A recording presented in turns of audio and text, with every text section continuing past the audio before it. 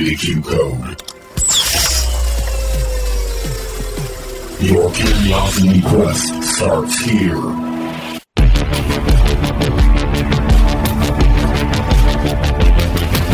Welcome in, everybody, to the Q Code podcast. Another wonderful week of questions answered. I'm one of your hosts, Travis. I've got Danny and Alan with me. How you doing, guys? Good. Wonderful. How are you guys? The Q Coders, as we like to call it. Are you addressing the people that can't answer back? How's everybody doing out there? It's awfully quiet. But yes. Welcome into the Q Code podcast. We're happy to be here another week. We've got a good show for you today, but like always, going to start off with a little something just to kind of get the conversation flow going. And I have a really important question. I am, if you follow our Instagram page or Facebook page, I guess we also have a Twitter, but I'm really horrible at Twitter. I'm just going to admit it. I don't get it. Yeah, me neither. I think, don't our things post kind of in Twitter when you do it? Oh, they do. Oh, okay. I know they post in there. I just don't get, I don't know. I never go in Twitter, but that's because we're not famous. So only famous people know how to work Twitter. But anyway, so I am doing the posts basically what each Tuesday, Wednesday, Thursday leading up to our episode. I do a post to kind of get people ready and to know what's up, what's coming. And I posted something this week, and I'm a little disappointed because I'm pretty sure because of what it was, a lot of people didn't like it. And Alan, you usually share the things that I post. I did. I've shared all of them, haven't I? No, you did not. What? Trump's head. Oh, that one. I'm almost positive. And Daniel, your wife normally likes everything that we post on our social media, but there was nothing from your wife. No likes. She is not the biggest fan of Trump. I just want to point out, you did say whether you're a fan or not in the post. I don't even care for Trump. And I just picked it because I thought it was funny. His head is like a seashell. Oh, you're right. I didn't. I just looked and I didn't repost I think that. Of anything we've ever posted, that one got the least amount. I know. And I thought about it beforehand. I was like, are people going to think like I'm actually like posting something about Trump? I was like, it has to do with the Fibonacci sequence. Like, what does Trump and the Fibonacci sequence have in common? Literally nothing. Just somebody decided to put that little seashell thing over his head. The way you said that, though, almost sounded like Trump. Literally nothing. Wait, that's not how Trump sounds. Literally nothing. Oh, yeah, I forget. I'm not good at Who is this voices. Fibonacci anyways? Does he have $1 billion? You're fired. That's all. I know. It's huge. You're fired. Is this Fibonacci character from China? Who are you? Trump. That's Trump? Isn't that how he says it? China? China. I don't know. Fibonacci was a loser. Anyway, That's obviously... that's more like a mob guy. I know. Fibonacci just tried to make rabbits. I came up with numbers that match Trump's head. Which led to the golden ratio. You're fired. Anyway, that's all I really wanted to say. It was funny because before I posted it, I was like, people are going to think that I'm actually posting something about Trump, but I just thought it was funny. At first I was going to say that, well, maybe it's just that people don't, and I still think this is true, but I don't think a lot of people read like what we actually write, which I know you put thought into it. Whenever I write the show notes or I write anything, I put a lot of thought into it. It always makes me wonder how many people actually read them. Please read our words. Because we try so hard to make them witty and funny. And I love the descriptions that I put for the Dreamisodes. I actually do. I like those. I like look the forward to descriptions those. I do for our episodes. Like, it just depends. I mean, everything. We put a lot of work and time and thought into it. And then, yeah, I'm sure people just saw a picture of Trump. But on the picture, it says, what is the Fibonacci sequence, right? Or Yeah. what's so special about the Fibonacci? What's so special about the Yeah. Fibonacci sequence? And people are probably just looking at it. They're like, that's Trump. That's not Fibonacci. So- Trump and Fibonacci look a lot alike. But anyway. Well, speaking of social medias and those type of platforms, I think we have some shout outs, don't we? We do have some shout outs. We wanted to shout out to a couple of people. We've done this on a previous episode as well, but we have a couple others we'd just like to share the love with, since they've shared a little with us in the form of content or comments. And Yes, we love interaction. comments. I mean, it just gives us an opportunity to talk with you guys. We out love there. comments, follows, subscribes, ratings. Anything really that just gives us some kind of attention or some kind of feeling that you guys are out there, actually, that you actually care and that you actually listen. So we're not just talking to each other, because trust me, we can just do this without microphones. Yeah, just do it over the phone. But no, I'll shout out to Megan Givens.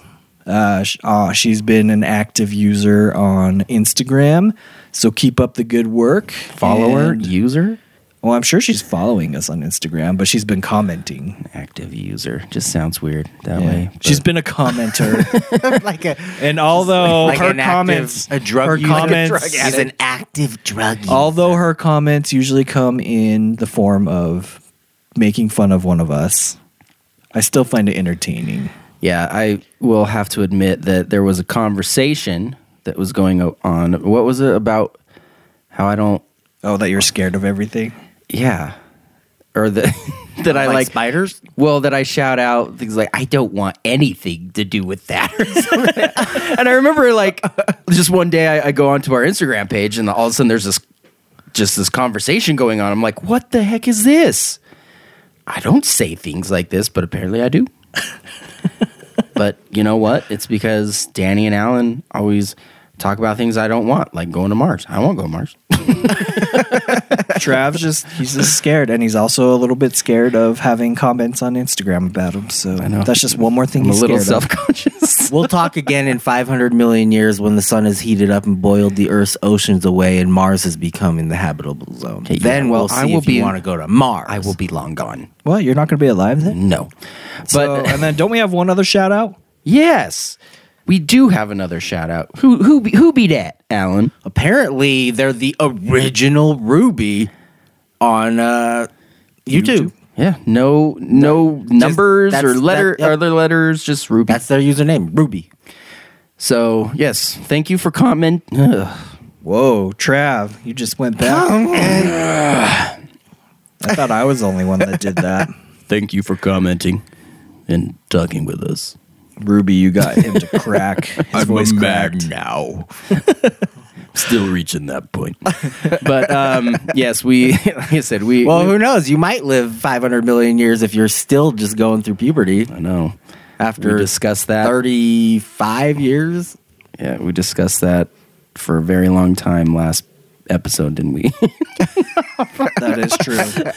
I guess we should quickly, even though this will be released a week later, but we should just do a quick happy birthday, Trav. Oh, I know your birthday will happy have been birthday. over a week past when this airs, but it's still within a month of your birthday. yes, yeah. Within the month of your birthday. Yeah, I'm getting up there. My bones are starting to crack just for no reason. So it's sad. But So that's the standard now is like anywhere plus or minus 30 days of their birthday, you can wish them a happy birthday, and it's not like you just forgot it. yep. You just say, You get a "Hey, 60-day window. I know your around- your birthday's coming up. Happy birthday!" Or you can say, "Happy birthday, belated." Belated. Belated.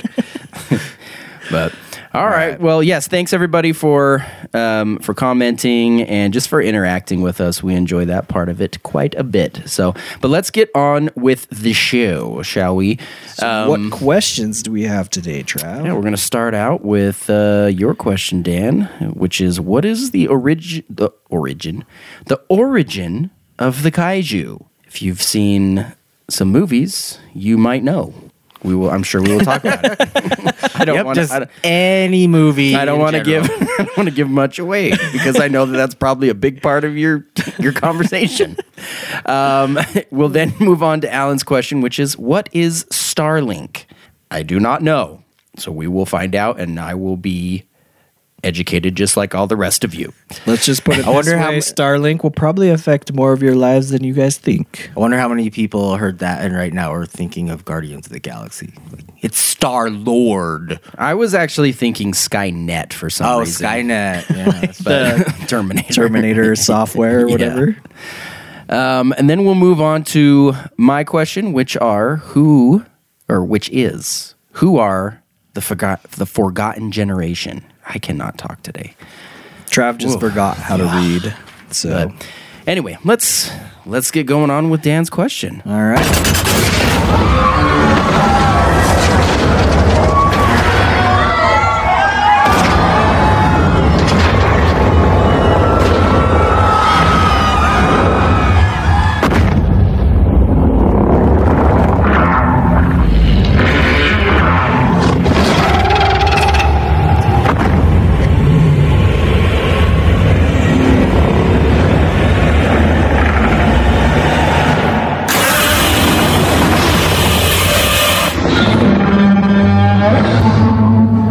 Sounder is all right. Literally just a bunch of just noise. It's like, what the hell's that going on? That just got my blood boiling. How about you guys? Well, that was from Godzilla, the movie that came out a couple years ago. The newer 2014. That was from Godzilla that one movie. That wasn't from Pacific Rim. No, that was from yeah. Why did you even use Pacific Rim? So, anyways, they specifically talk about the kaiju. I was hoping that we could say if anyone could guess what movie this comes from. But Alan, you didn't inform me earlier. Gave that away. Having done this before, you have to let us know beforehand. But yes, that was from the Godzilla movie. So now I want to see. I haven't seen the new Godzilla, like the King of the Monsters that just came out. I want to now. So this you one wanted was from to before. I know how much you wanted to see it. That just reinvigorated my desire to watch it again. It was from the Godzilla one that was just a few years ago, like the 2014. Okay, not the one with Matthew Broderick. No, not that one. Sarah Jessica Parker. Yeah, she wasn't in that. Yeah, she wasn't she? She was the girl, like the Sex and the City. Sarah Jessica Parker. They were in that together. Yeah, I think she was. I know they're married. I just didn't know they were in the same movie together. Oh, are they married? Yeah. I haven't watched that one for a long time. So, but yeah, so. I always typically start my questions with, well, why did I have this question? And the answer to that is, I wanted to know what the origin of the kaiju was because of the new Godzilla movie that Alan was just mentioning that came out. So Godzilla, the King of the Monsters, came out in theaters recently. And so it got me thinking, like, well, knowing that Godzilla is a kaiju, where did kaiju... Like, what's the origin of kaiju? And I'm part Japanese. Well, I'm half Japanese. Alan's half Japanese. But kaiju, I know, is a Japanese sounding word, right? So I was like, I'm assuming that it started in Japan. You think if your son's listening to this, he just thinks that you're saying his name over and over again. Kaiju. Kaiju. I just say people's names and followed by like a random religion. Kai's like Judaism. Am I Judaism part, am I part Jewish? Kaiju. He's gonna take one of those DNA tests now and be like, I need to find my Jewish roots. So that movie came out. It got me thinking. Did you go see it? I have seen it. So you did see the new Godzilla movie? Yeah. Okay. I saw it with Kaiju. Kaiju. And is it worth seeing? Yeah, it's entertaining. If you want just flat out monster Monster. entertainment. It's a great movie. Okay, good. If you want like a really in-depth, thought-provoking storyline, not as You much. don't watch Godzilla for thought-provoking storylines. I agree, but that's what I was trying to tell people, or like all the critics are like, this is not that good of a movie. All I know is that there was a dude in 7-Eleven who loved it because I was looking at some chips and also getting a drink, and he was just talking the attendant's ear off, and I could tell that they just wanted him to leave. He was just tell him everything about Godzilla, King of the Monsters. It's amazing how life shifts. Just on a really quick side note, like at some point in your life, 10, 15 years ago, Trav could have said that sentence, but it would have been, I was looking at some chicks and this guy was talking Oh yeah, about. no, I was definitely now- looking at chips. Now it's shifted to, I was looking at some chips, and I get it. Guys, Ruffled baked lays. I'm not gonna lie, I look at chips like every day. His Google search history is just like, Extra flaming hot chips. those X-rated chips, huh? Yeah.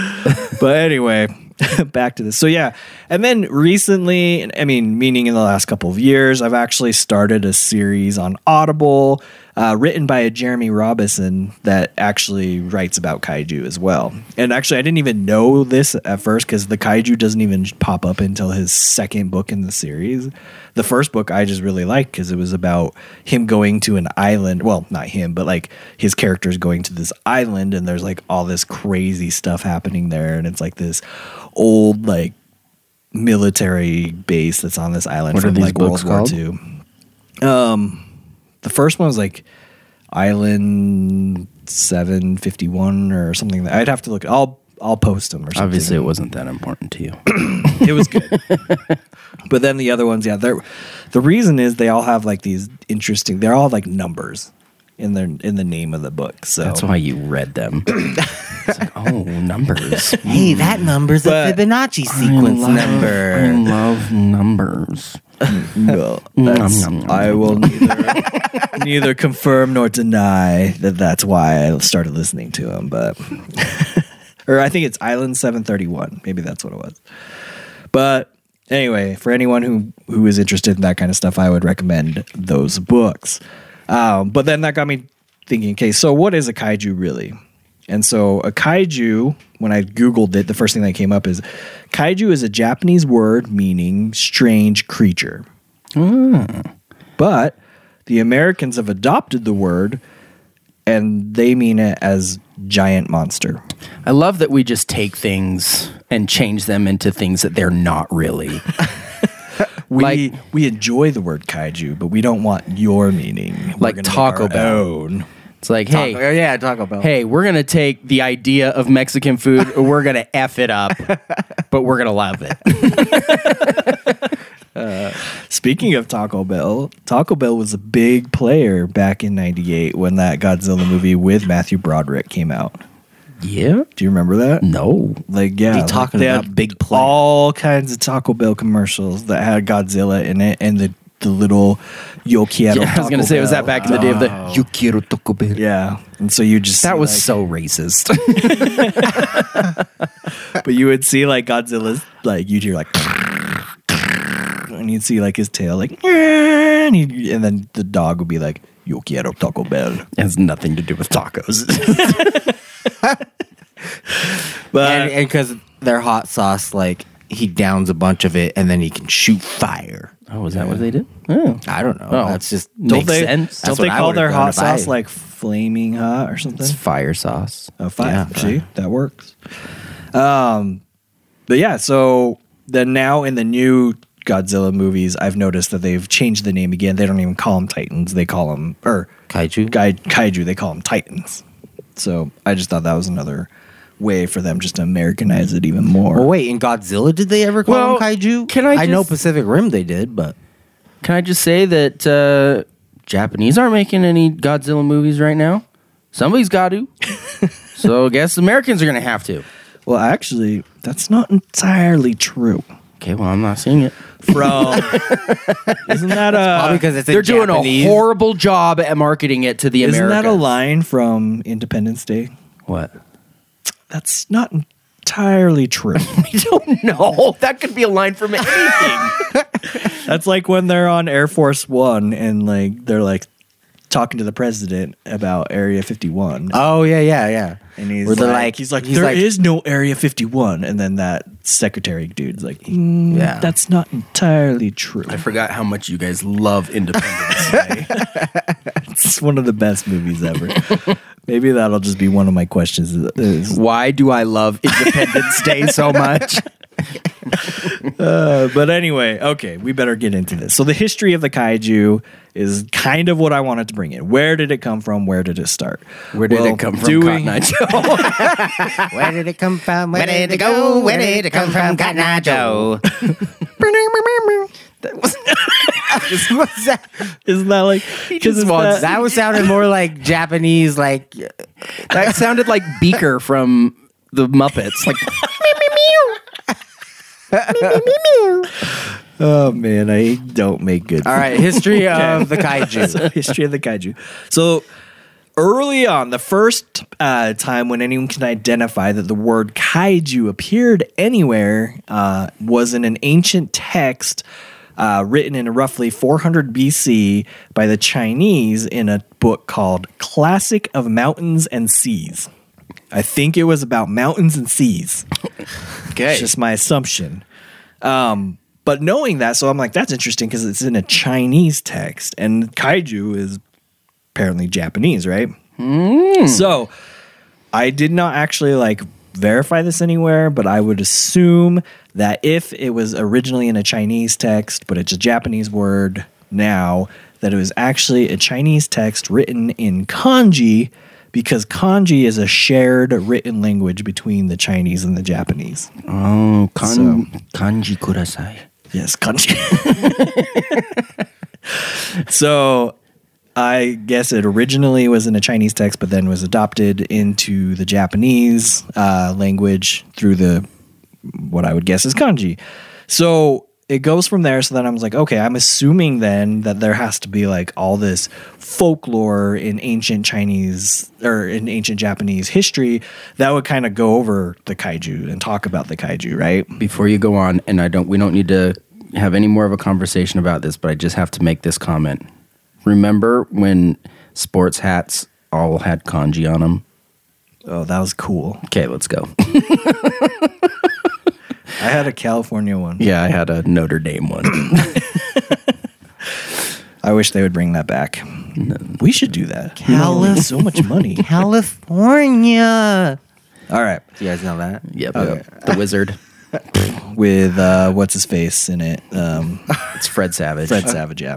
All right. Okay. So No more But- tangents. turns out that there is no mention of kaiju in ancient Japanese folklore. So I was like, that's kind of weird. But the one thing is, because the thing that was popped in my head originally before I ever started doing any of this research is I'm like, I know there was some kind of creature or monster that is in Japanese folklore. So as I was digging deeper, I realized there was, but they're called yokai. And this is something that like growing up a little bit and researching, I was actually kind of afraid of these yokai. And actually this is like interesting, but I'm going to use it maybe in a future episode because I could spend an entire episode talking about yokai. Okay. Because there's a lot of different ones, but yokai are basically supernatural monsters in Japanese folklore. So The Green Girl or The Grudge? They're scary.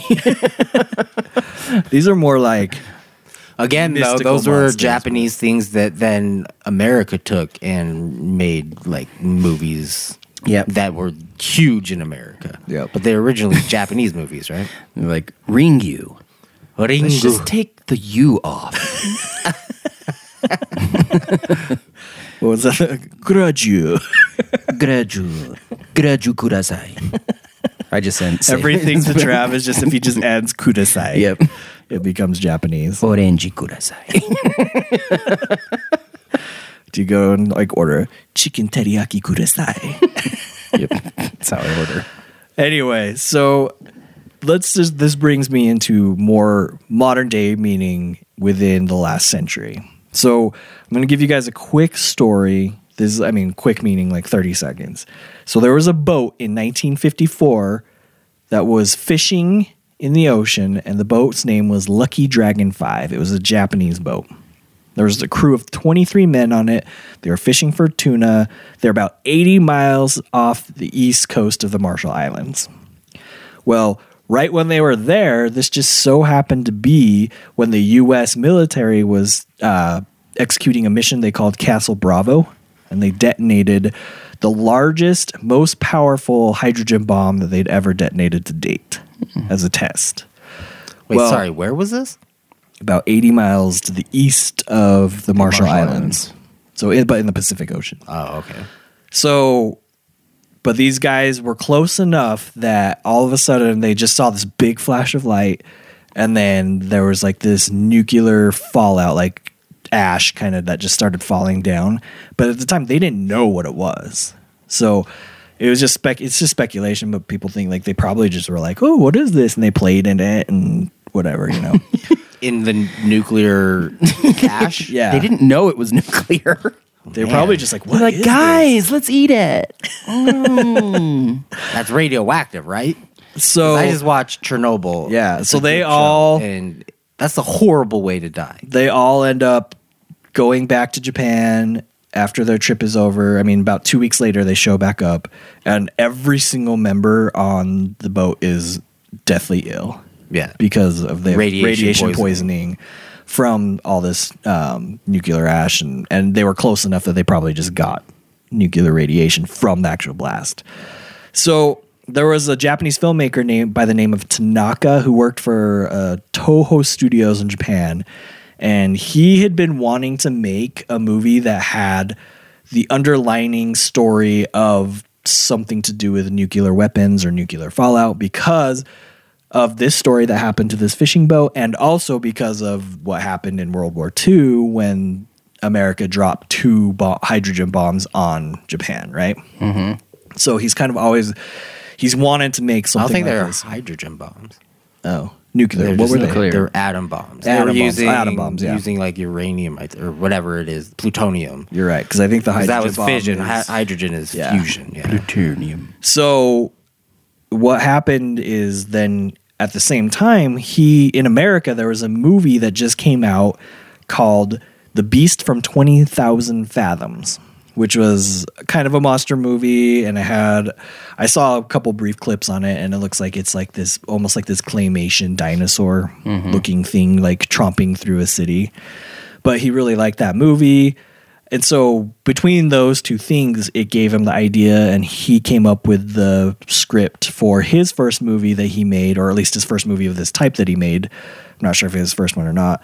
But in 1954, he released the movie Gojira, which starred what we now know as Godzilla. Yeah. So it was the first Godzilla movie that ever came out. Wait, so is Godzilla or whatever, is that a Japanese word? And Yeah. that does not mean Godzilla at all? I'm assuming that's Doesn't how they mean- say Godzilla. Gojira. Gojira. So it's not a Japanese word for God and then like lizard? Like they took American words and made Godzilla, but Gojira? I don't know. I don't know. I don't know for sure. Okay. We'll have to verify that. But it sounds like Godzilla to me. Gojira.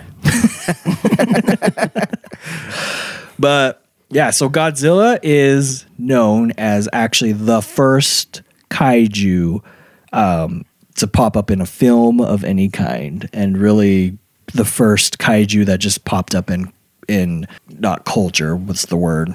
Just in modern day times, you know. So if it so before that, like I said, there was the early mention of it in a book, you know, thousands of years ago. But now all of a sudden you have this thing. Well, Gojira became a big thing, and people in America started to notice it. But if you look, like we said, kaiju are really just Did you big say monsters, right? Gojira became a big thing. Ba-doom, shh. So in America, they've actually had monster movies for a while, but they just didn't call them kaiju. So some people actually say that King Kong is the first kaiju, but they never mention him as a kaiju. So Godzilla is going to take the crown as being the actual first kaiju to show up. So from that moment, we kind of get into knowing that kaiju is not something of ancient origin, but instead is something that's more of just a modern day in the movies kind of a creature, right? So we go from that movie in 1954 in Japan, and in 1956, America released their first Godzilla movie called Godzilla King of the Monsters. So that was their first one. It was a big success. Isn't that what this new one is? So the new one is Godzilla, the King of the Monsters. Ah, there's the. Very creative titling. But this original was Godzilla, King of the Monsters. And then that film was a success. So not only did America start really liking this whole kaiju genre, but the entire world started getting into the kaiju genre. So they all started making their own kaiju movies and trying to capitalize on this whole kaiju craze. And they made other like knockoff versions of kaiju around the world, their own versions. Well, this kind of went on until the 1960s, where they kept making Godzilla movies and other kaiju movies, and the 1960s became what they call the golden age of the kaiju. So this apparently was like when they were at the peak of their popularity. The 19 what? 60s. 60s. So a lot of apparently- people were on acid then, so. Yeah. So it made sense that they would want to go see. That's so bad. And then that was, I think, also when they would be putting like humans in Godzilla and kaiju costumes. So it looks funny because they're running around like a human being, basically. You mean like Power Rangers? Like, Yeah, pretty much. Things didn't change much from then until Power Rangers, I think. So stupid putties. yeah. Do you ever wonder though, like sometimes when you have like, because it's like Ninja Turtles, they had the Foot Clan, and in Power Rangers they had those like putty characters, or whatever. But really, they're like, or even in Star Wars, they had like the original Stormtroopers before you really got the backstory of the Stormtroopers, right? Mm-hmm. You just felt like these are just such weak opponents. They're just expendable. They're they just- needed yeah. a bunch of people that they could kill. They just need to be able to send a wave of these people that just get their butts kicked. But anyway, so you go from that 1960s, then you get into the 1970s. Well, the trend starts to die off, and so they consider the industry kind of dead in the 1970s. It wasn't until 1978 that they released a 26-episode Godzilla animated series, but it wasn't met with much success. It kind of was a flop. And then they had to wait again until 1984 when they released a new Godzilla movie. And between the years 1984 and 1995, they call this the Heisei period, or Heisei period, I'm sorry. And this, according to like a lot of the big, huge kaiju and Godzilla fans, they consider this like the best decade of Godzilla movies. Way to go, 80s. Are these like the movies that like you get the classic people joking about like the mouth is not moving with the words? So they're like, they move their mouth and then they're like, Because Godzilla! they're dubbed. Yeah. I don't know. I'm not going to lie. I've not watched most of these, or the ones I have, I can't tell you if they were from the 60s or the 80s. Yeah, because I know as You kids, should be able to tell. I know as I kids, think they're from the 60s, the ones that I've seen. I know as kids, at least me, I remember watching a lot of these different Godzilla, like Mothra, Godzilla versus Mothra or whatever. But I don't know. Yeah, I don't know what time period they were from. They were just old looking though. It was Yeah. like literally the guy in the rubber suit as Godzilla. Yeah, and I'm sure the ones that you're thinking of like that though were the ones that are literally made in Japan. And Oh, they were okay. dubbed into English Yeah. here. Yeah, but there was what you're talking about, right? Is there was a movement of American-made Godzilla or kaiju films through the 80s, right? I cannot remember if they were specifically American made or if they were also Japanese made, if they were a combination of the two. But there were several movies that were released in that era. They were kaiju. Yeah. They were kaiju movies. So that they deemed the best era. Well, the last one of those came out in 1995, and then in 1998, none other than the creators of Independence Day decided to make a new movie that they called Godzilla. And so that's the one we were talking about earlier with Matthew Broderick. Yeah, with Matthew Broderick and Taco Bell. Yeah. So even though this movie came out and was actually, I mean, it wasn't a giant success, but it was successful enough from a monetary standpoint. Like, kaiju fans hated the movie because it did not match what they know about kaiju. Well, because what Godzilla is he's a protector, right? Exactly. And in that movie, he was the destroyer. Yeah. So Godzilla in that 1998 film was portrayed as just a monster that was out to just destroy things. And I think it didn't lay like a bunch of eggs in the Madison Square Garden. Yeah. But yeah, like they didn't follow it. There were other gripes that kaiju traditionalists and a lot of Japanese people did not like about the American depiction. Was not only that, but also the fact that kaiju are supposed to be awoken from our nuclear weapons or the use of nuclear weapons, but not created by nuclear weapons. So that was another thing that they didn't like. So there's kind of those discrepancies between the two. Well, that brings us now into the more modern frame, where after that, it wasn't really until Pacific Rim in 2013 till the kaiju really started making a comeback. Mm-hmm. And since then, there's been Pacific Rim and then Pacific Rim Uprising in 2018. Godzilla, the movie, came out in 2014. And Godzilla, the King of the Monsters, came out in 2019. I did not like the second Pacific Rim. Yeah. Near as much as I did. The first one was awesome. Much better. Yeah. It was amazing, actually. Yeah. The second one was... They kind of botched the story, I think. But the point is, grab. Now that they've come out with these newer movies, though, they've actually gone back to some of the origins and the traditional story of the kaiju. So, like, this new Godzilla series is actually paying homage to homage. There's no H, is there? It's spelled with an H. Yeah, but it's silent like herbs. But yeah, to the traditional, like you said, Trav, I mean, where Godzilla is a protector, the kaiju are awoken by nuclear, things not created by nuclear things. So I think that I personally like that better. I like that they're going back to like the traditional storyline, and then they're just much better at doing the special effects now. So I'm not going to lie.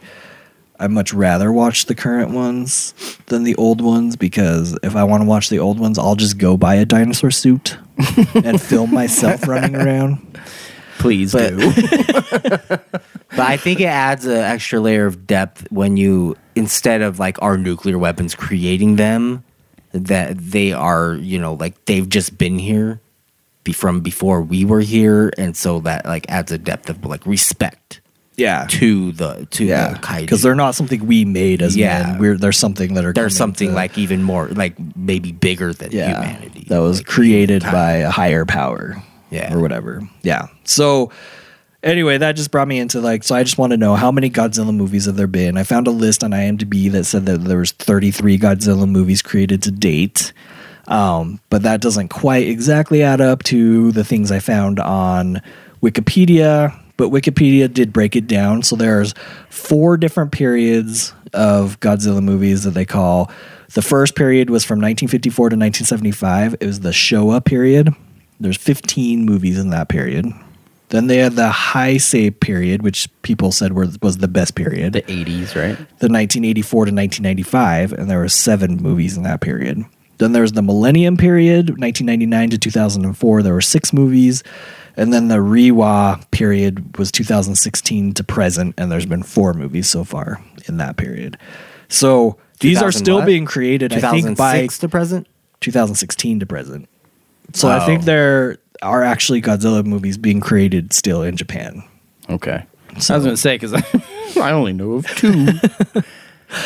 But yeah, so that's kind of the history of the film of kaiju and Godzilla. So some of the famous kaiju, though, can you guys name some? Obviously, the biggest one is Godzilla. Yep. And King Kong. Yeah, but you could consider King Kong a kaiju Mothra. now. Yep. The one with the many heads. Ghidorah. Ghidorah. The Cloverfield thing. Oh, yeah. I forgot about that one. That's a good one. I actually really liked that movie. A Me lot too. of people hated it, but I liked liked it. Cloverfield.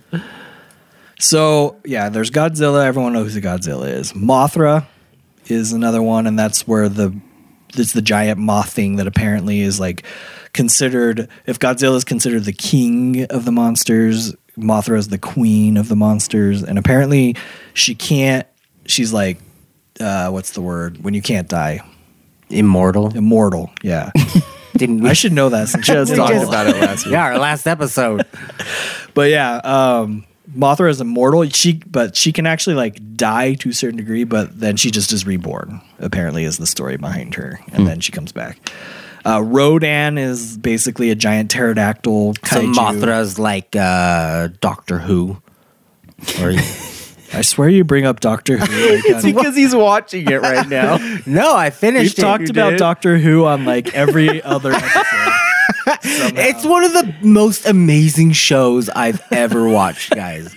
I binged It watched. doesn't matter what we talk about. We could just talk about kaiju. We could talk about like what are some of the other topics that we had that are just totally different. Well, it's because Doctor Who covers so much, Talk so about many things. Fibonacci numbers. We talk about the Nealon brothers. It just doesn't matter. It's just like on Doctor Who. Okay, what? But anyway, Rodan is the pterodactyl that's basically like born from a volcano and has fire on it or whatever.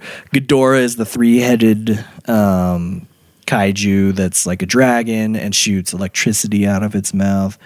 And apparently, I don't want to give away too much, but let's just say that Ghidorah may not be of this planet. If you watch the new movie. The Muto are the ones that were in the first Godzilla movie that came out in 2014. Not the first one ever, but the one more recently. So yeah, those are some of the big, most famous kaiju. So in the end, Oh, the things that kind of look like just giant versions of like I always thought they looked like those Starship Trooper aliens that they're fighting. Yeah. kind of. But just like giant versions. I almost of like those. think of them like they kind of almost have a praying mantis-y kind of Oh yeah, that's true, look yeah. too. But yeah, so in the end, my conclusion is I just always had an affinity for Godzilla because it was Japanese and I'm part Japanese, so I always thought kaiju were cool. I thought the word kaiju was cool, and that's pretty much it. It's a cool word. So cool. There is one kaiju movie that I've seen. It's actually, I think it's made from Korea. So it was a Korean monster film. I can't remember what year. I want to say like 2006, but it was called The Host. I saw that. I remember that. And it is an amazing movie. You can't watch it with the English dubbed, though. You have to watch it with the subtitles. If you watch it, Why? Because it ruins it. Oh. Because then you have the weird overlay like Alan was Yeah, and the voices don't match the people, and it's just. But anyway, it's about this guy who when you watch the movie, he is not your typical hero. He is a pudgy dude, overweight, just kind of clumsy. People make fun of him, and he has this daughter, and all of a sudden, I mean, just out of nowhere, there's this big monster that comes and starts killing people and taking people, and Actually, I think I've seen this. his movie. daughter is one of them that gets taken, and the monster takes her back to his lair to have her eat her later. It's I'm gonna save it's you like for later. just a little snack, and so he just goes on this quest to go get his daughter back, and it is amazing. I'm gonna have to rewatch it. 'Cause, I think it was on I know I've Netflix seen for a it. while. I know I've vaguely seen it, but remember I it. don't really remember it. So Yeah. you should watch it. Sweet. It is great. But So that's some good insight there, Trav. But yeah, to wrap up, do you guys have a favorite kaiju story, kaiju moment? I mean, that was kind of a kaiju story. That right was there, my I guess. kaiju story. My favorite is just Godzilla. Since I was a kid, it's like I've always loved Godzilla.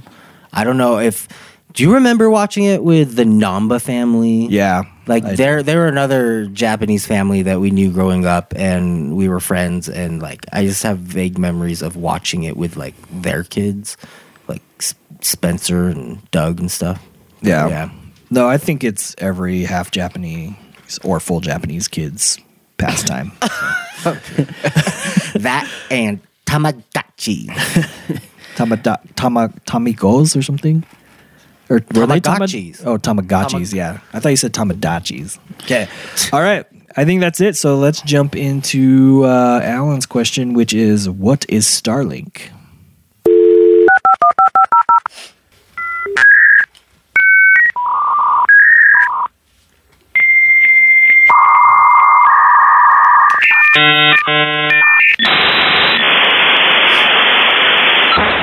Such an ugly sound. I know. The very end of that sounded like something fell, like in a shed.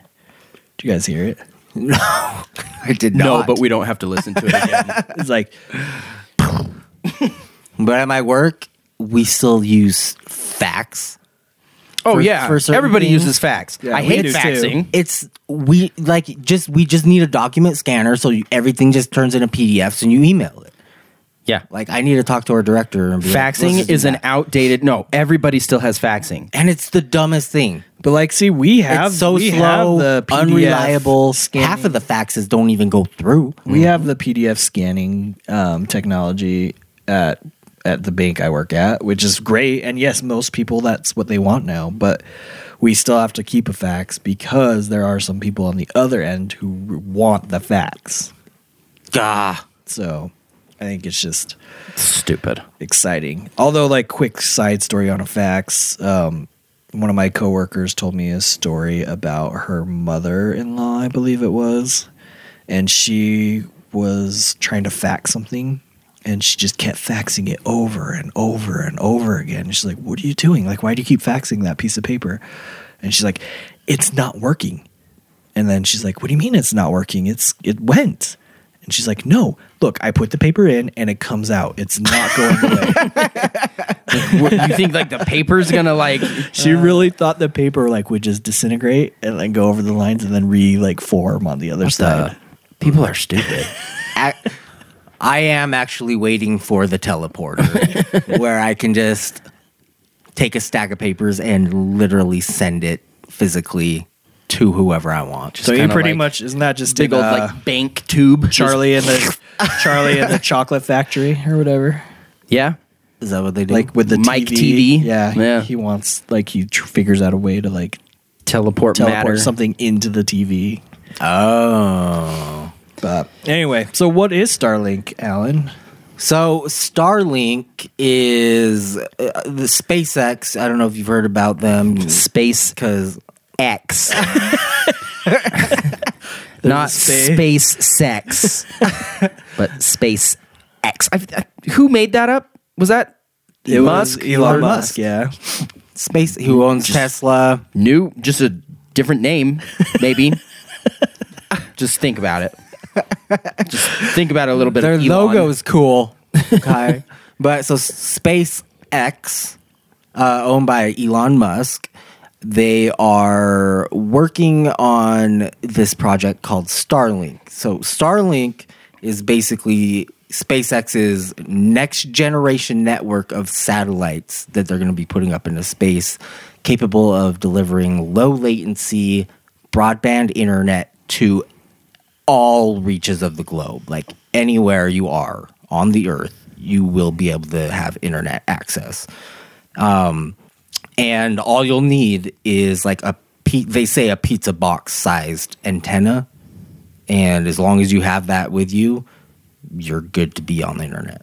A pizza box That size? seems pretty big. Well, this is the first go, guys. Okay, this is the first iteration. So you're running around with like a pizza box. Things will improve and get smaller, I'm sure. So the only way that you can use this network would be to have one of these antennae. Then, like, is it something that they're gonna? Antenna. Why? What's antennae? You just need to have one of these antennae. It's not like cactus. Cacti. The antennae. It just sounded correct at the time. So, do you buy these somewhere once at some So point? I'm assuming it's basically like your cable box, or like if you have Comcast, you know how they give you like a box. I'm assuming it'd be something like that. So would you? just- So it'd be like a subscription service to Yeah, like a internet to just basically Starlink. So to like a- Starlink would be your its own internet brand. provider. Okay. Yeah, they'd be your ISP, internet service provider.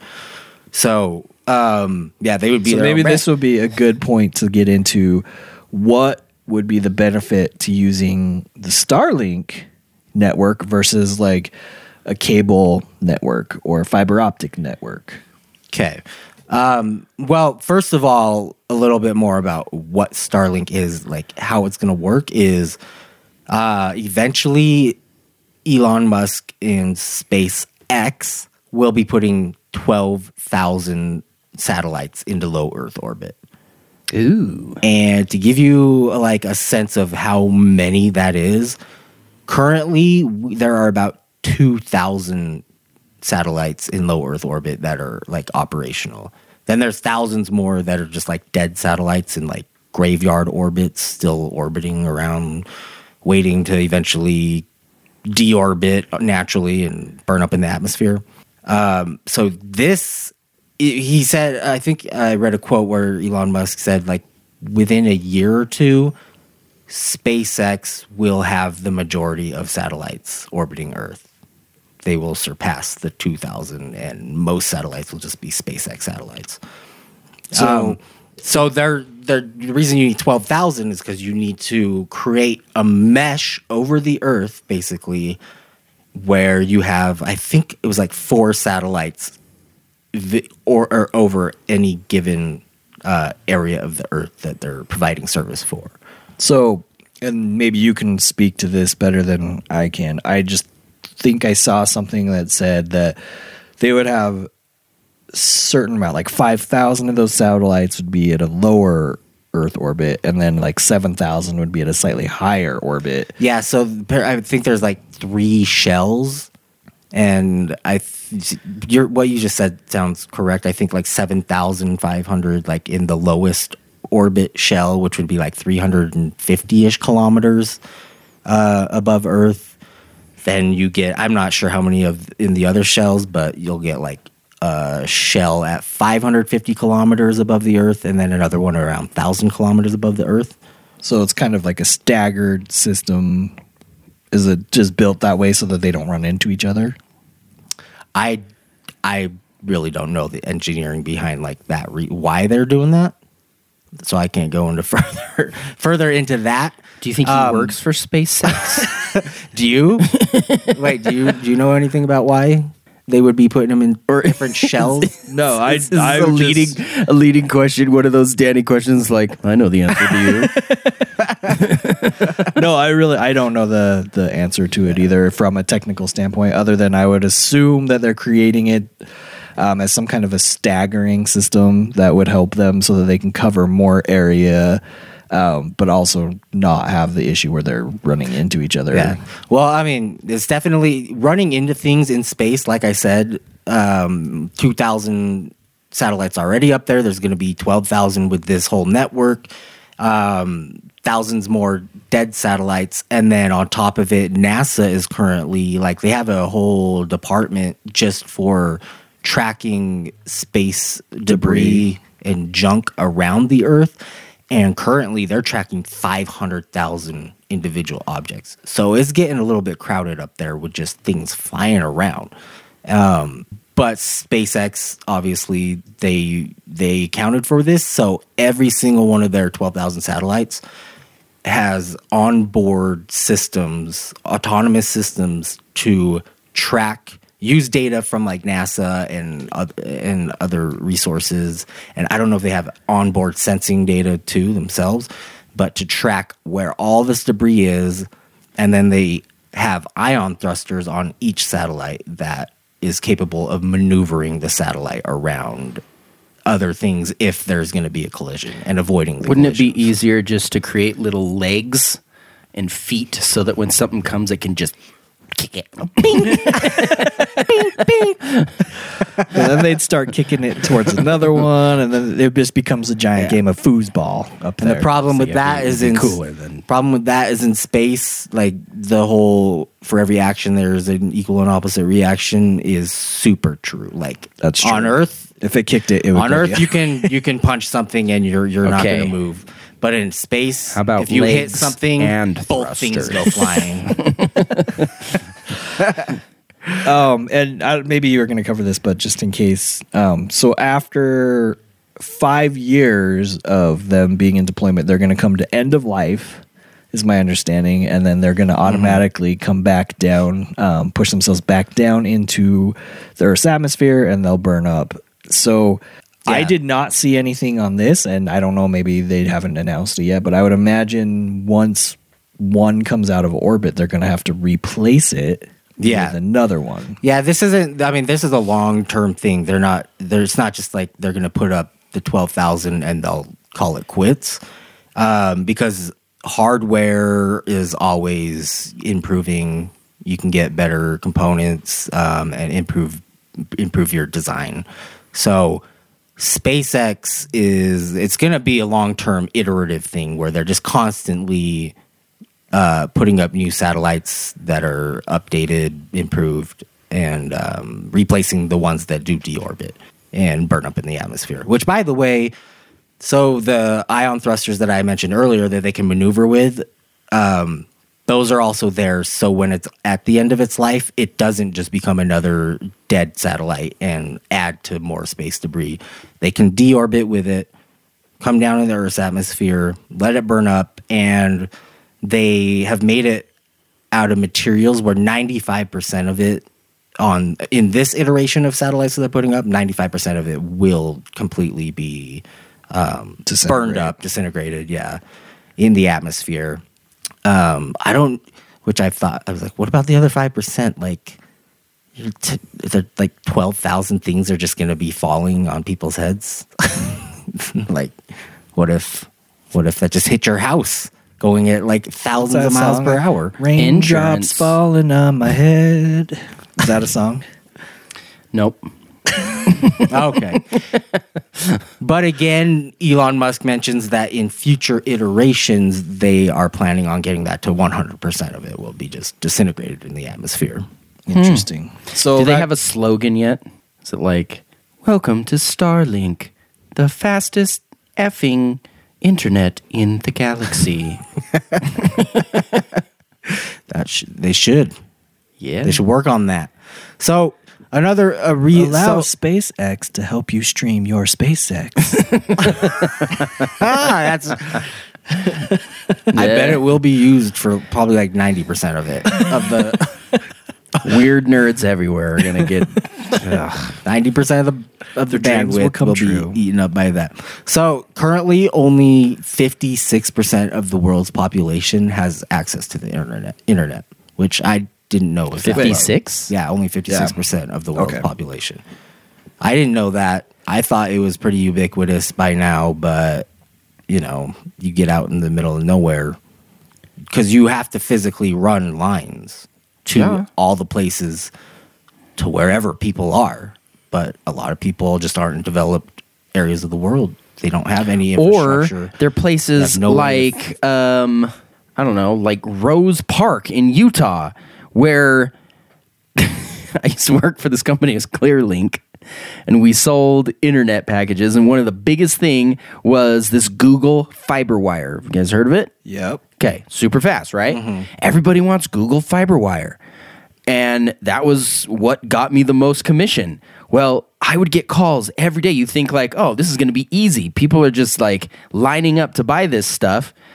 Nobody could do it because they all lived in areas that didn't have fiber wire. I know. It's ridiculous. It's still not like I want Google Fiber at my house and I can't get it. I know. I quit after 3 weeks and 1 day. 3 weeks was training. 1 day was just regular sales. I actually have Utopia here, so my internet does come in through fiber optics, and it's super nice, super reliable. Oh, must be like a utopia here. But it is really fast, and it's just nice. I like it.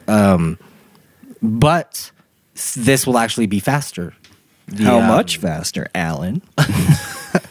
So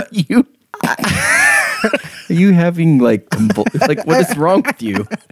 I know this is audio. Yeah, you can't see him, but he's having like these major tics right now. He asked that question and did like this thing with his head, like he was like, it's a mocking question. How much faster, Alan? It was almost like he was having a seizure or he was being attacked by little bed I bugs. was just trying to act like I was on like a infomercial and being super like animated. I was like, what are you doing? Like, how much faster? All right. So, there's a thing called latency when it comes to the internet, which is basically how long is the round trip travel time for your signal to get to whatever you're trying to communicate, is a server, whatever, and then for the information to come back to you. Right now, the fastest thing we have as far as latency are fiber optic lines.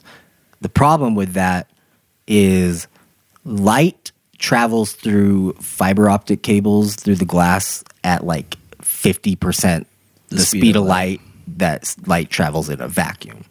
So if you're in space in a vacuum and you're shooting pulses of light back and forth through satellites sending your signal, then it's twice as fast. You don't have that slowed down latency from physically traveling through fiber optic cables. And then also the fact that they're putting these satellites in low Earth orbit, they're like so close to the Earth, like literally 500 kilometers, which just sounds like a lot, but that's super close actually. It's going to be the lowest latency internet that's ever been created. So basically, from what I saw, and I don't know if you saw the same thing, Alan, this Starlink system, when it's fully operational, should have latency periods, or the internet basically should be about 40 times faster than the fiber optic lines that we have now. So you'll have a huge increase in speed. Huge. And this comes into play. Huge. If there are any gamers out there, you know how frustrating it is for your character to be lagging and not responding quickly enough to when you're pushing the buttons. It's like literally like a half a second later, and that's not good enough. I'm gonna be when honest, you're a hardcore gamer. and this is probably because I'm 36 and I'm an old man now, but I don't have that problem. I don't. I don't think that my brain and my fingers move fast enough to ever have a problem.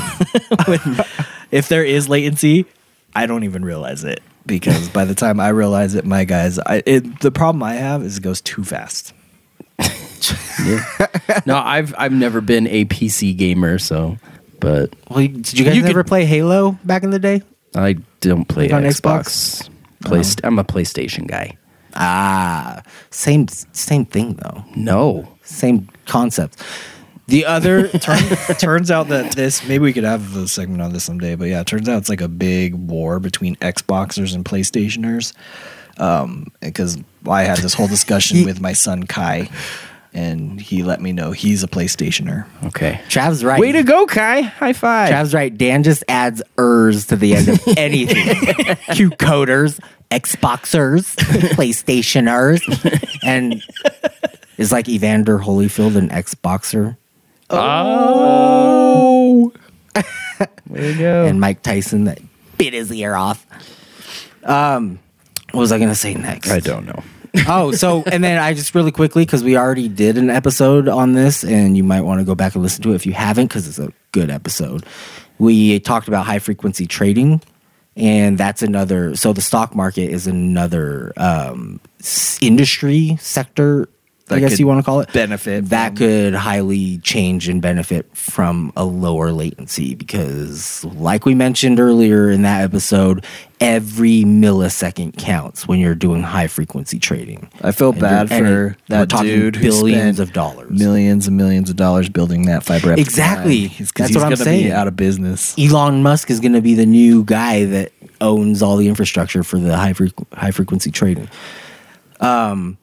And then as far as bandwidth, so that's latency is like the ping time.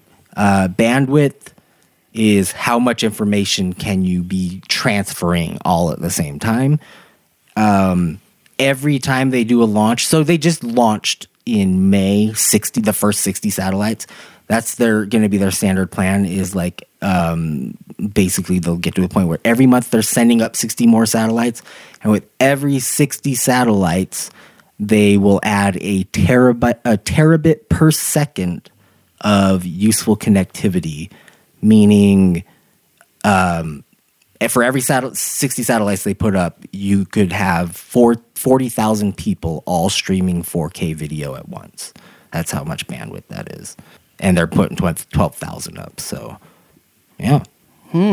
That's interesting. So the benefits that right now that I can see over what the infrastructure right now offers is basically internet available anywhere on Earth because it's going to basically blanket the Earth with internet. So whether you're in the middle of the jungle somewhere or you're in the middle of New York City, you can have access to the Starlink network, correct? Yeah. And then on top of that, you got faster speeds and more bandwidth capability. So better internet, basically. Yeah, all better. around. So, yeah, it isn't just for people. No more buffering. So it isn't just. So it isn't just for the people that don't have access currently to the internet. It's for people who currently do and just want even better internet. So they only have 60 satellites currently up there right now. And I saw a couple of YouTube videos showing that you could see in the night sky these 60 satellites like in a train just kind of streaking across the sky. Yeah. Is that real? Like, can you really see them? And then if that's the case, once they have all 12,000 up there, what is our sky going to look like? I mean, is it going to look like A light show hologram. No, I was yeah, kidding. like, is it basically going to be like we went back in time and now we can just see all the stars again and not have as much of the light pollution causing us not to see them? So the train that people saw, that only lasted for a little while like right after they launched the Falcon 9 rocket with the payload on it, and then they were deploying the 60 satellites. So they were all stacked on each other, and then once they deployed, they just kind of let them naturally drift apart into a long line to get enough space in between them before they turned on their ion thrusters to actually put them into the correct orbits that they wanted. Oh, okay. So you don't want you don't want to turn on your ion thrusters when they're all right next to each other, and then it'll just like knock them around and like, I mean, that's just destroy each that's just other. freaking common sense. Yeah. So naturally let them just drift apart enough.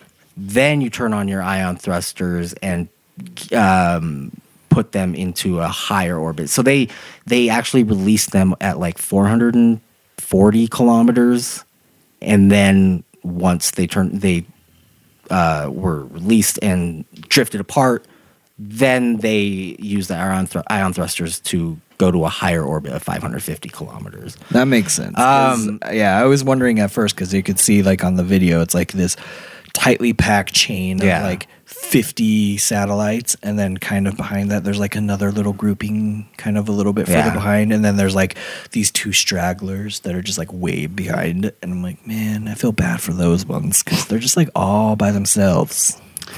Well, if they had fillings, I'm sure they would feel bad. But As far as like their visibility now, though, I think you still will be able to see them a little bit, but they're not going to be like any brighter than any other satellites that we already have up there. But you still can't, like, with the naked eye on a very, very dark night, you would be able to see them. The where this really causes problems, though, is for astronomers and astronomy, because there you're not just using your naked eye; you're using telescopes that are bringing in all the light, magnifying it, and all that stuff. So then you can really get like all of these satellites just streaking across your observations and the data you're collecting, which is not good if you're trying to observe things in the outer solar system, in our Kuiper belt that are super dim. Yeah, you're gonna have to really lean on AI to help you. Yeah. Get through all that. So I haven't done too much research into this, but I know there are some astronomers that are really worried about it, and they want SpaceX to come to the table and have so they can work this all out and mitigate the impacts that it has on their work. Yeah, on their work. And ideas, maybe you can paint them black or make sure they're as dark as possible so they're not going to be and anti-reflective as possible. Another one is maybe you can turn their transmission signals off. Make sure they're not transmitting over certain parts of the world or of Earth, because signals can get in the way of like radio astronomy, all of that stuff. Different wavelengths of light. Interesting. So, Yep. Did you have anything else on Starlink that you wanted to share? I think that's all I really had. Okay. But I'm looking forward. Oh, so Elon Musk, he says, and this is like a Elon Musk timetable, which he likes to say things optimistically, come up with timetables that Are you getting kind at of- like when they expect to have this fully operational? Yeah. Okay, because that was actually going to be my final question. So Oh. looks like you read my mind. Okay. So he says within a year, all he really needs for the beginning operational services like that he would offer in the US are 400 satellites. That would be enough to like start getting service to people. And he said that would be like in a year if things go well and they're continuing to launch these satellites into space and get them into orbit, then in about a year you could start seeing people in the US getting service. Then he said once you hit 800 satellites, you start seeing significant service capabilities globally. I don't know how much longer that will take, but Well, you would think that it would be 2 years. Well, if maybe. you could do the first 400 in if 1 things year. go right. And then he does have like a deadline set by the FCC government, I guess in some contract they made with an agreement when they said that they would authorize him to do up to 12,000 satellites. He does have to like November of 2027 to have all 12,000 satellites up and working. So in the next decade, we could potentially see a fully operational Starlink system. Yeah.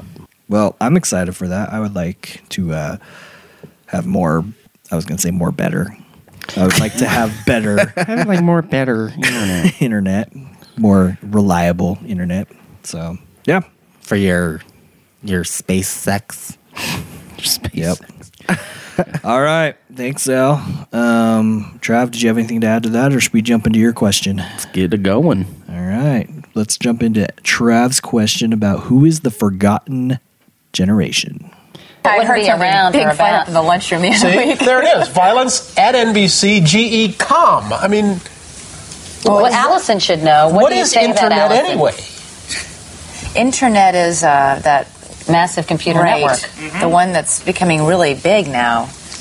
What do you mean? That's big. Wait, how does one? What do you write to it like mail? No, a lot of people use it and communicate. I guess they can communicate with NBC writers and producers. Allison, can you explain what internet is?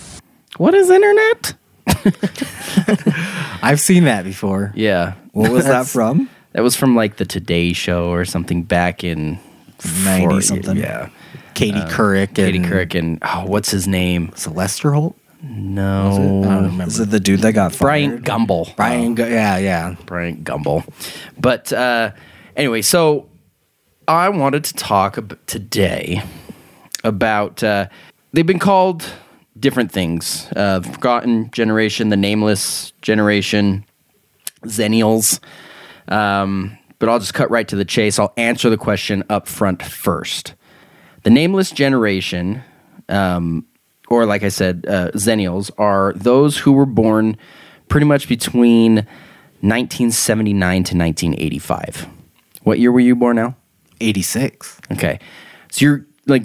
Oh, Alan didn't make it. There is no particular, like... No, it's a there hard is cutoff. no line. It's a hard cutoff in 85. It's just, this Wait, is where... to be a Zennial?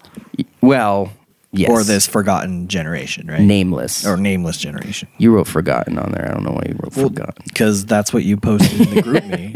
I say Forgotten. Yeah. I didn't mean because I was like, I even wrote before, like, Nameless. and I don't know what I long said. I think I heard that somewhere too. But anyway, so the thing is that there's this little generation of about, like you said, 6-7 years that just doesn't fit anywhere. I was born in 1984. You were 82. And, we are just a crossbreed stuck in the middle of two generations that blame each other for the world's problems. You have the Gen Xers and millennials. And wait, so I'm a millennial. Technically, we are all millennials. it just depends But the which thing is, chart you go off of. yeah. The thing is that I get roped into millennials more than I would Gen Xers. You, Danny, may get roped more into the Gen Xers. I thought I was a Gen Xer, and then I thought I was a millennial, and then I was just confused. And that's really the whole point of this whole topic, is that we don't know where we belong. I mean, think of it. I mean, at work, I work in the construction industry. I don't have any calluses on my hands, so I'm not swinging any hammers. But I'm in the office. I'm bringing people in interviews all the time, and I can tell you, I have many conversations with a lot of these managers and like foremen, superintendents, and everything that are used to doing things a certain way. Mm-hmm. And all of a sudden, you introduce this new generation of millennials, and everything's getting screwed up. And I can't tell you how many times I hear something that's like, "Stupid millennials." They expect everything to be handed to them on a plate. Mm-hmm. But on the other side, all the millennials are looking at all the Gen Xers, and they're like, "You guys have seriously ruined this world." Yeah. And the economy crash and everything. All Gen Xers. And climate stuff. Yeah, climate change. That's all being thrown. Things are going back and forth. They're not all the same things, but it's just millennials are lazy and they are they're entitled, while the Gen Xers are stubborn and just are not willing to listen and to change with the times. So have you guys heard, have you heard this song? It's been popular on YouTube. Let me just play a part of it really quick. Yes, I have heard this. There he sits inside your local coffee shop, sporting a main bun and facial hair. Somehow he believes, although he has no job, that by his 30s he will be a millionaire. MILLENNIA, gotta love millennials. So that's You Gotta Love Millennials by Micah Tyler, if you guys want to find it on YouTube. Yeah. So like I said before, I tend to get roped into the millennials. But the problem is that I don't identify with them at all. And whether it's correct or not, I have a pretty good work ethic. Like, and trust me, I deal with millennial type ideals on a daily. I mean, I bring people in, and it's almost as if like they don't get that when you get a job that like you should go. Like you should show up. It's just like what's the not optimal. Optional. Yeah. That's the word. I'm looking Like for. yeah, it's optional. Work is optional. It's like no, we hired you to do a job. We expect you to do it. But I'm not just limiting it to millennials. I have tons of Gen Xers too that do the same thing. And I don't get it. I mean, like I show up to work every day unless I'm sick or on vacation. But people are just like, I just don't feel like it today. And if you're sick, you're like calling them and you're like, I'm sorry. Oh yeah, and most of the time, I mean, I go to work as long as I know I'm not like contagious or anything like that. Like I'm at work even when I'm not feeling good, even with a man cold. That's impossible. Those are the worst ever. But no man could even stand with the man cold. Exactly. So people like us can sit there and we wonder, where do we belong? So I've so is like is the one of like the millennial things where you get I don't agree with how sports these days with kids works, where it's the mentality that everybody gets a trophy just for participating, like a participation trophy. Doesn't matter if you won, like to the point where they don't even keep score in certain kids games, leagues. I think it depends on the certain having kids and now having having them participate in extracurricular activities such as sports, things like that. Like my daughter's in softball. The first year, no outs, no scoring, no nothing. Same thing like every T-ball. Every kid gets, go up and gets to get up, hit the ball. When we're out in the field, it's all a teaching moment, and I get that. But it is once you get to like a more competitive level, you can't teach kids that that everyone's a winner in these situations because there is let's face it, it's life. There's disappointment. You have to compete with other adults in regular adult life. Yeah. For jobs, for opportunities. You have to get an education so that you're qualified more than this other person. Mm-hmm. Yeah, no, It's completely like the agree. Comedian Bent Washburn. Have you guys seen him? I know I talk about him from time to time, but he has a whole joke where he's like, one of these years I'm just going to put cat turds in the Easter eggs that I hide for the Easter egg for my kids. And so like the kids will find them and they'll be all excited and they'll open it. And I'm like, Dad, what is this? He's like, life is just a cat turd and an Easter egg. It's not fair. So I've basically come up with some questions. So if you are like me, and I know I've given you the years that are typically those in this nameless generation, but if you're sitting there wondering like, oh, do I belong in this group of people, even though maybe for you, Al, like I said, it's typically up to about 1985. But like I said, there are no definite lines. And so here are a few questions that you can ask yourself to try and see if you belong with us. So to like Trav's point, so I just pulled 3 different sources that are kind of going through like naming what each generation is. One source says that Gen X goes from 1965 to 1981, and millennials start in 1982 and go to 2000. Mm-hmm. Another source says that Gen X goes from 1965 to 1979, millennials start in 1980 and go to 2000. Another source says that Gen X goes from 1965 to 1979, millennials go from 1980 to 1994. But they also put in overlapping Zennials, like you talked about, from 1975 to 1985. Mm-hmm. So just every single source has like a slightly different. There's not a definite line. So here's some things to think about. So let's start with this one. Do you remember walking into the computer lab in elementary school to see all of the Apple IIe models set to the Oregon Trail start screen? Yes. Yes. Then you are most likely a nameless generation.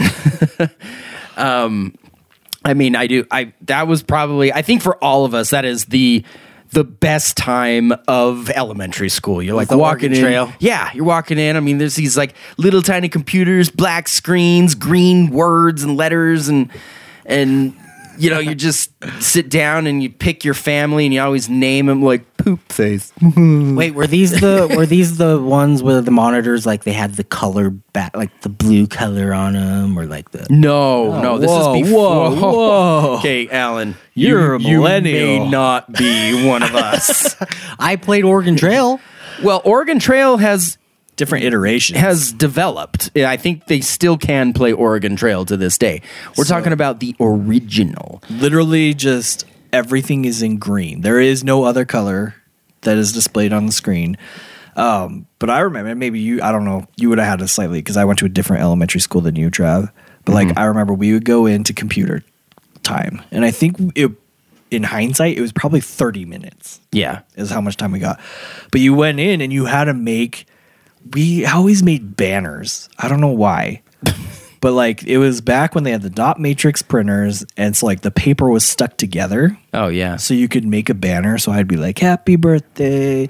And then I'd print it out on like 4 sheets of paper. And then I'd have my banner, my happy birthday banner. Well, that would take like 15 minutes of computer class time. But after you were done with your banner project, then you got to play whatever you want to do. And obviously, Oregon Trail was my go-to. I never made banners. See, we just went in. either. We played Oregon Trail, but I would tell you, I always got pissed because with the allotted time that they give you, you can never make it finish. to the end of the freaking Oregon Trail. I know. And I always died of dysentery. And the funnest part of that whole game was to go hunting.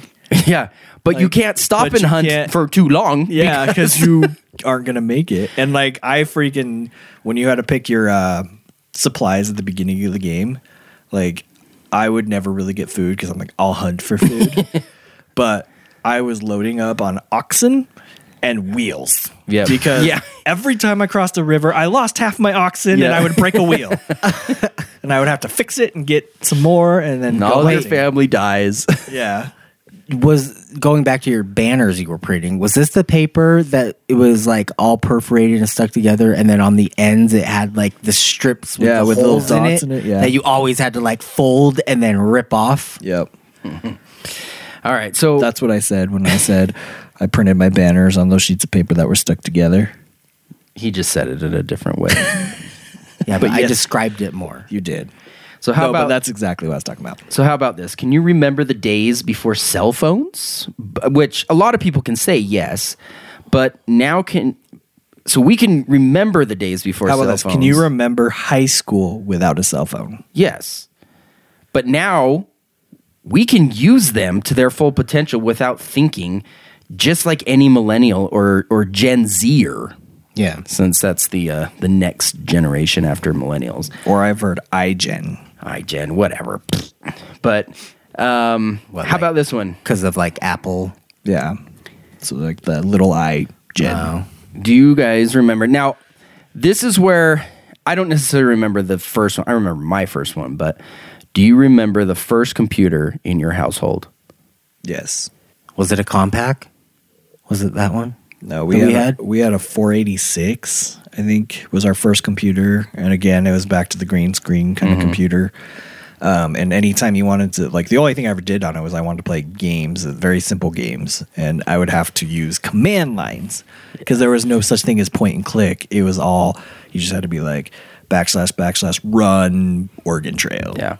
Now, I don't remember mine, but I remember my grandfather's because he had one in his room, and it had like the green screen. We'd always play golf on it. They were just like the very, very pixelated people, and you just hit this little square, and it would go. Then later on, he actually got a better or a new, improved computer, and we still played golf, but this time it had words that would come out, and I'd always hit it and it'd go into like the rough, and this guy would come on and he'd go, "That's in the deep stuff." And I'd be like, stupid computer. But anyway, so interesting note, Gen Xers were already fully grown teens by the time that computers became like a normal household item. And millennials can't even remember a time before computers. So if you are kind of in that area where you're like, You were young, You but were young enough. remember getting one. yeah, you can remember getting one. I mean, yeah, millennials are just like, yeah, for all I've known, I've always had a computer. Yeah. And I remember definitely not having computers in my household. And so the one that Alan's talking about is, yes, our second computer we got was like a compact computer. And that was the one that like had a what was it? Or maybe it's a 2 gigabyte hard drive or something like that. But whoa, we were just like, 2 gigs. there is no way we are ever going to fill this up. This computer, we could put stuff on it for the rest of our lives and we'll never fill it up. But now we all know 2 gigs just ain't what it used to be. How about And I don't know if this is something you're going to mention, but the freaking square discs that you save. Oh, yeah, the stuff on. floppy disks? Floppy disks, yeah. Yeah, you never touch the window. Yeah. You never open up that little window. So do you That is a remember? no-no. You remember the 3.5 inch floppies? Yeah. Do you remember the 5.5 inch floppies? I don't remember the bigger, more floppier ones. I Because in my head, it's remember always 5.5 been like, in my head, I'm always like, why do they call these ones floppy disks when those ones are more floppy? I got a 5-inch floppy, flaccid. I was like, these ones are pretty sturdy compared to those other 5-inch ones. Yeah. Well, they were originally, they were actually floppy, but then they became not as floppy, but they still called them floppy. So how about this? Do you remember coming home from middle school, dropping your backpack on the floor or wherever you'd throw it, grabbing a quick snack, and then heading straight to the computer to hear those 3 wonderful words? You've got mail. I do. I never got mail. Because who's going to be sending email like at that age? Like, and it's just in its infancy. Like email was in its infancy, and it's like, who would be sending me mail? But you've got mail. But it's like, and then we, I just put in here, just a side note, remember how long it took to dial up, which we now know because you played it. But yeah, I just remember. So, and then the funny thing is that was connected to our, to your phone line. So if somebody, like you're on the, you're online or whatever, and then all of a sudden somebody picks up the phone and you're like, son of a God! Like disconnect. Or the flip side, you pick up the phone and you just hear that. You're like, dang it. I was downloading a 2 kilobyte file. Yeah, back then, though, if you remember, that was the 56K modems were when you had America Online, and that was like the fastest internet. And people are like, oh, 56K. So If a millennial had to play on or how to use a 56K modem now, they would my kill gosh. themselves. They would throw the computer before it. I want it now. I clicked on it like 30 seconds ago. Yeah, because now it's like, And it's still loading from the top down. now we're like, it's not gigabit speeds. That sucks. Yeah, that's And true. then But, like you can even get up to, I've seen offers for 10 gigabit per second speeds. yeah, no, I mean it's definitely like young kids nowadays. And with have no Starlink. idea. there would be no such thing as streaming anything. And then like for me, half the fun of going to a website was like playing the game of just like, guess what this picture is, because it just like load like one little square and one little line at a time. Just Yeah. Well, and I hate to ask this next question because I know the answer to it. But did you ever jump in and out of sketchy chat rooms? I know Danny and I sure did. Trav and I may have had a fun night or two with the sketchy chat rooms. It's just weird. You go in and you're just like, all right, we're going to talk to some. I mean, this is the first time that anybody was ever really able to just talk to random people without having to actually face them or like or know who they were, or know who like they have were. a phone number or something. Like you could literally be anybody, and that's why it's so scary because you had a bunch of pervs on there. But you could go. I mean, they had chat rooms for everything. It was like the beginning of the gross world that we live in right now. But Remember this movie? So leave it up to two like teenage boys who are just like barely learning this new world. And, you know, you go on there, you're like, there's a chat room for hamburgers. There's a chat room for robots. There's a chat room for lesbians. Let's go to that one. And pretend that we're a lesbian. Oh yeah, no, you can't go in there and not be a lesbian. So they would immediately know. If you that's the thing. If you went into the see lesbian anything. chat room and your first thing was, "Hey guys," Sup, dudes? but do you guys remember this movie? This was for some reason I've always liked this movie. I thought it was an awesome movie. Is The Net with Sandra Bullock? I like she got that her movie. identity stolen. Yeah. Yeah, I never saw it. I know what it is, but I never saw it. but that was supposed to be like so advanced too. I know. She was like a super computer hacker or whatever. Yeah. All right, so the next one here. Do you remember when MTV was just a channel that played nothing but music videos? Yes, I do. None of this like TRL. I mean, I don't even think they play music videos anymore. I remember when they started playing Video Kill the Radio. Just kidding. I don't really remember that mean, because that was the year before I was born. If you liked or wanted to see a video, you literally had to just turn it on and watch and watch and watch until finally it came on.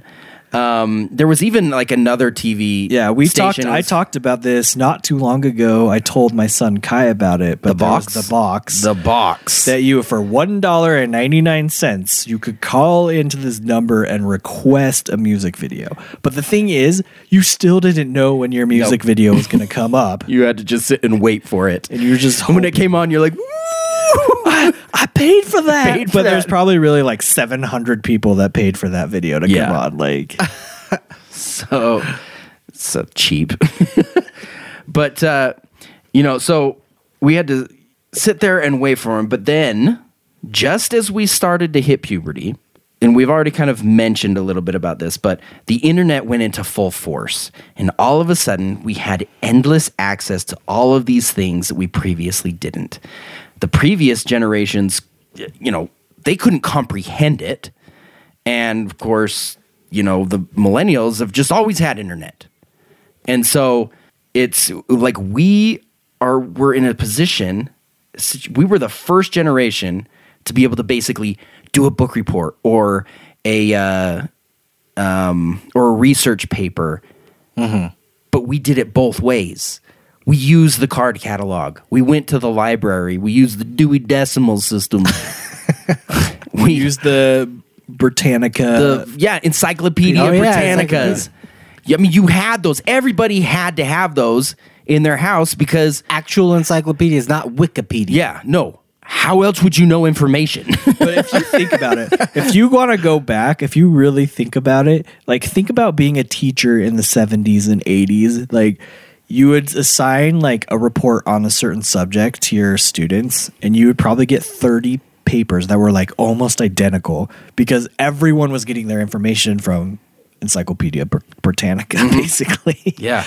That's why, I mean, you see in like TV shows and stuff like back like in the 90s, like they had like, I mean, I remember I don't think you could just go to like a store and buy encyclopedias. They had salesmen for that. Mm-hmm. They went door to door. Door to door salesmen for Encyclopedia Britannicas. Just like I've always been, I mean, they still have them today. They're a little bit more advanced or whatever, but still like vacuum salesmen. I'm like, let's go to freaking Walmart and get a Dyson. So like, I don't need you coming to my door. Here's the kicker. My parents never purchased us an Encyclopedia Britannica set. Okay? Because, granted, they were expensive. Yeah. Well, they were like $50 a book. I went to Price Savers once when I was a kid. I was like 11 or 12. And they had this cheap knockoff version of Encyclopedia set for sale for like $40. And so I talked my dad into letting me purchase it on my own with the money that I earned working in my grandma's yard. Like, Dad, please, I yearn for knowledge. So he let me buy it. But it was like this little set that, I mean, I'm showing these guys, but it's probably like from end to end, it was probably about 2.5 feet. So a lot smaller than Encyclopedia Britannica. So there's a lot less knowledge in there. But I just read through those and just soaked up everything I possibly could. Nerd. At an early age. Because I only looked in those things if I needed to. I didn't do it for fun. Oh, yeah. And these didn't come with color pictures. Every picture that there was in there was black and white. Oh. So those to me And were basically just dictionaries. God but- forbid you could only afford one volume. wasn't that like Again, a Friends that's episode? Again, I always bring up Joey and Friends. you love. He can only afford to buy the V volume or something like that of the encyclopedia. And so he he's wants like, to "What are you guys talking about?" Are you talking about Vietnam? Volcanoes? That's right. What's another V word? Virginia? So, I mean, we were the first in that category, but we were also the last group of people to have a childhood devoid of technology. Now, I mean, 2-year-olds can operate a smartphone just as good as anybody.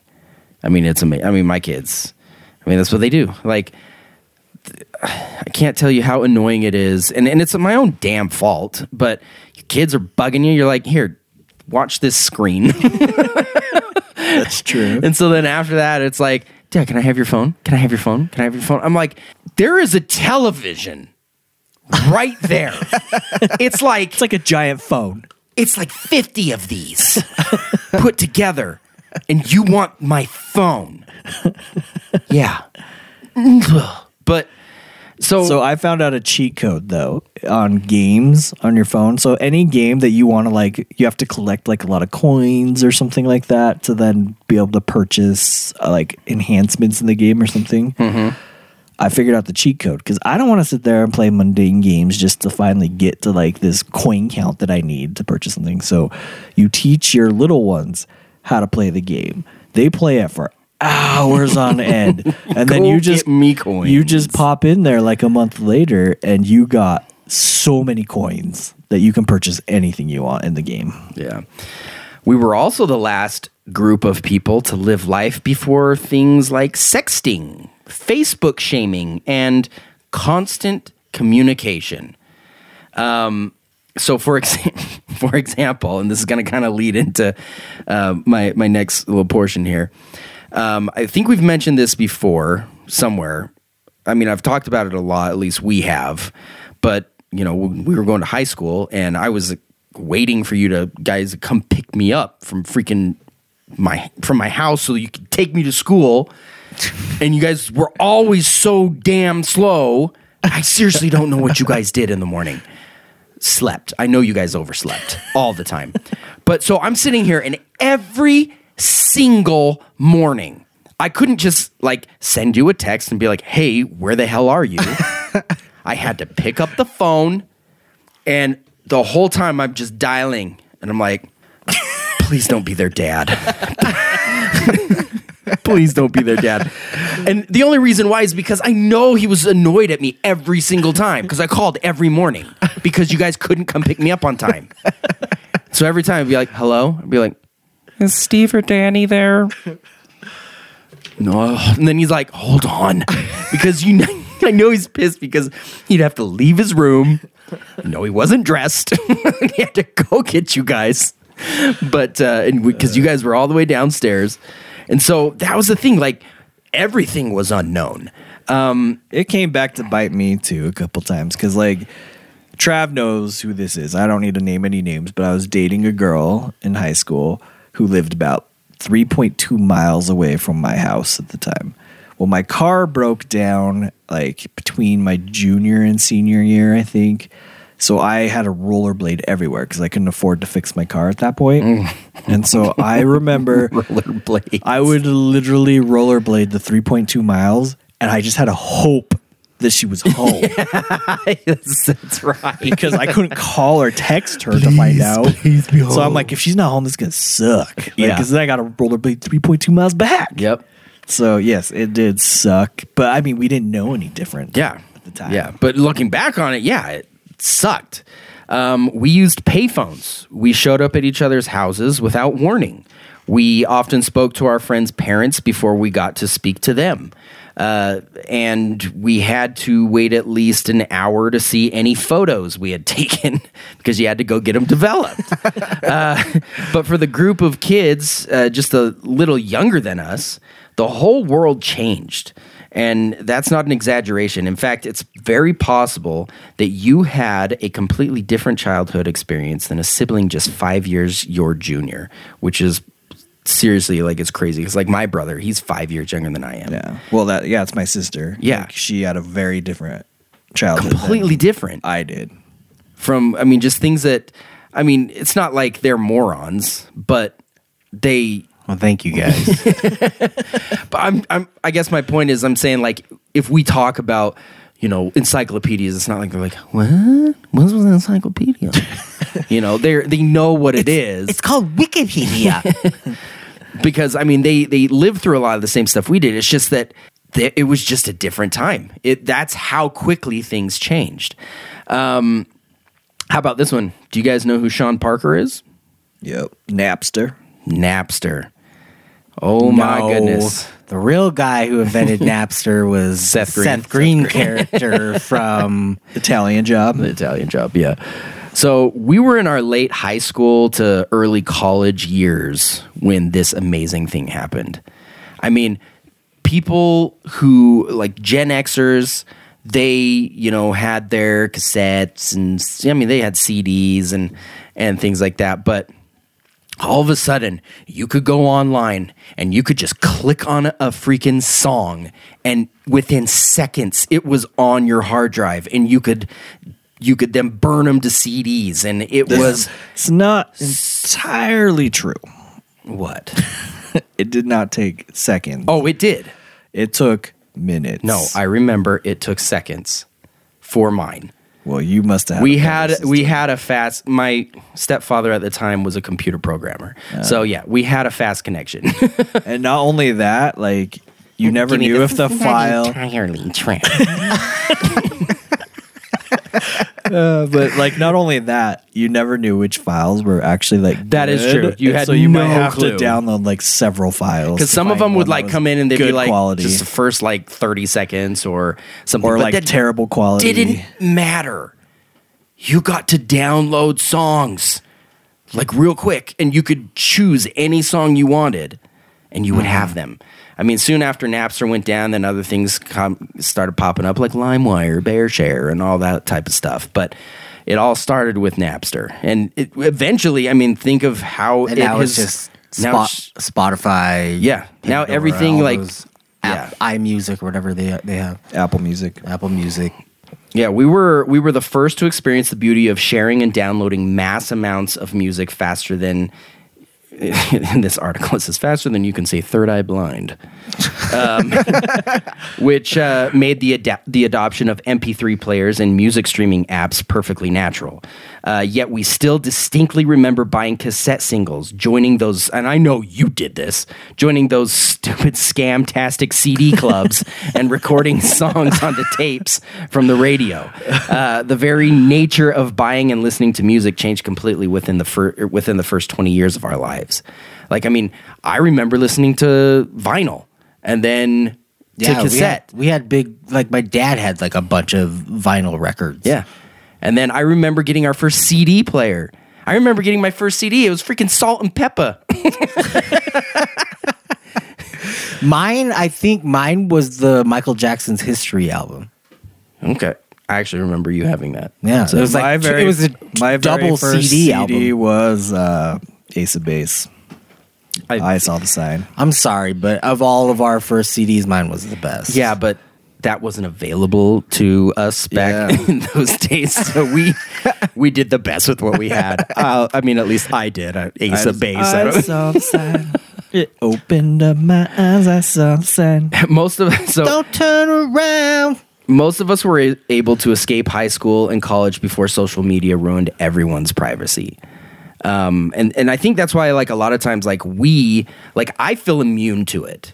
Like, anything like cyberbullying or anything like that just seems stupid to me because I'm like, turn it off or, you know, completely ignore you because you're not a real person. Like, I don't even know who you are. I don't care. So I don't care. Yeah. Call me fat, call me ugly. I don't, whatever. Do you know how many times I've gone to bed and been like, Ricky Bobby 74936 is freaking making fun of me again? Ricky Bobby. He lives in Talladega. But although we have escaped having social media, during what is probably the most vulnerable part of our lives, unlike Gen Xers, we were young and dumb enough to really get into MySpace and Facebook. So, like, even though it doesn't affect us, we still are a big part of Facebook. And I mean, MySpace was, I think, started in 2003. It's pretty much over in 2004 because that's when Facebook was available to at least college students. So, I mean, that was a quick-lived thing. But So, I mean, no, MySpace was a little longer than that because it was around about the time my son was born in 2005 still. So, it's probably like 2006. Well, I think that, that's why I said, like, 2004 was when Facebook came out to just college students. It wasn't that big of a thing. So, MySpace was still going. It's just about a year or so after Facebook was originally released, that's when everybody, I mean, I didn't have like a Facebook page until probably like 2007 because my wife wanted to put on there that we were in a relationship and I didn't have a Facebook page. So she created one for me. Yeah. So the one I have today was created by my wife, or That's my girlfriend at the time. Mine was created by a girl that I was dating at the time too. And then before that, when I was still dating my first son Kai's mom, she thought it would be I don't know if it was her or like one of her friends, but they thought it'd be funny to create my MySpace profile and then put my sexual orientation as gay. But I didn't even know this. I never really used it. So still to this day, I probably am gay. On MySpace. Not in real life. We need to just take that clip. Alan, we just need to take that clip and just use that as like a trailer for this. This has got to be another lost episode. We can't release this episode. Oh no, we're releasing it. But anyway, so this is the last thing I have to say about this whole subject, and then we'll wrap up. But if you have listened to this and had incredible nostalgic feelings, and if you've pretty much answered yes to all of the questions that I proposed, then you are one of the nameless. So welcome, my friends. There aren't too many of us, and it's a good club to be in. And although we may feel lost at times and that we don't belong, trust me, there really isn't a better generation to be a part of. Nobody else can say the same things that we can. We are literally walking two lines. And so it's kind of weird because seriously, like, I mean, no one else can say that probably to this day I'm still gay on MySpace.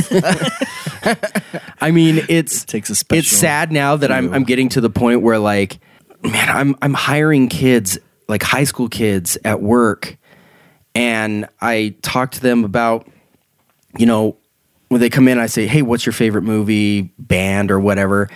And their movies are like, Avengers Endgame. I'm like, that literally came out months ago. Like, not even months. Like last month. Have you seen a movie before that? Like, that is probably the last one you saw, so that's why you said it. And I'm like, let me tell you mine. Saving Private Ryan.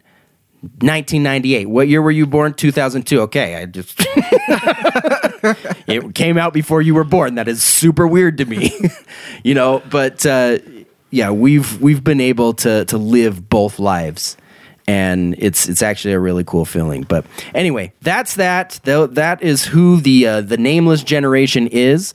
Anything else you guys want to say before we wrap up here? No, I mean, I thought that was fun conversation, though. Just brought back some good old memories. Good old memories.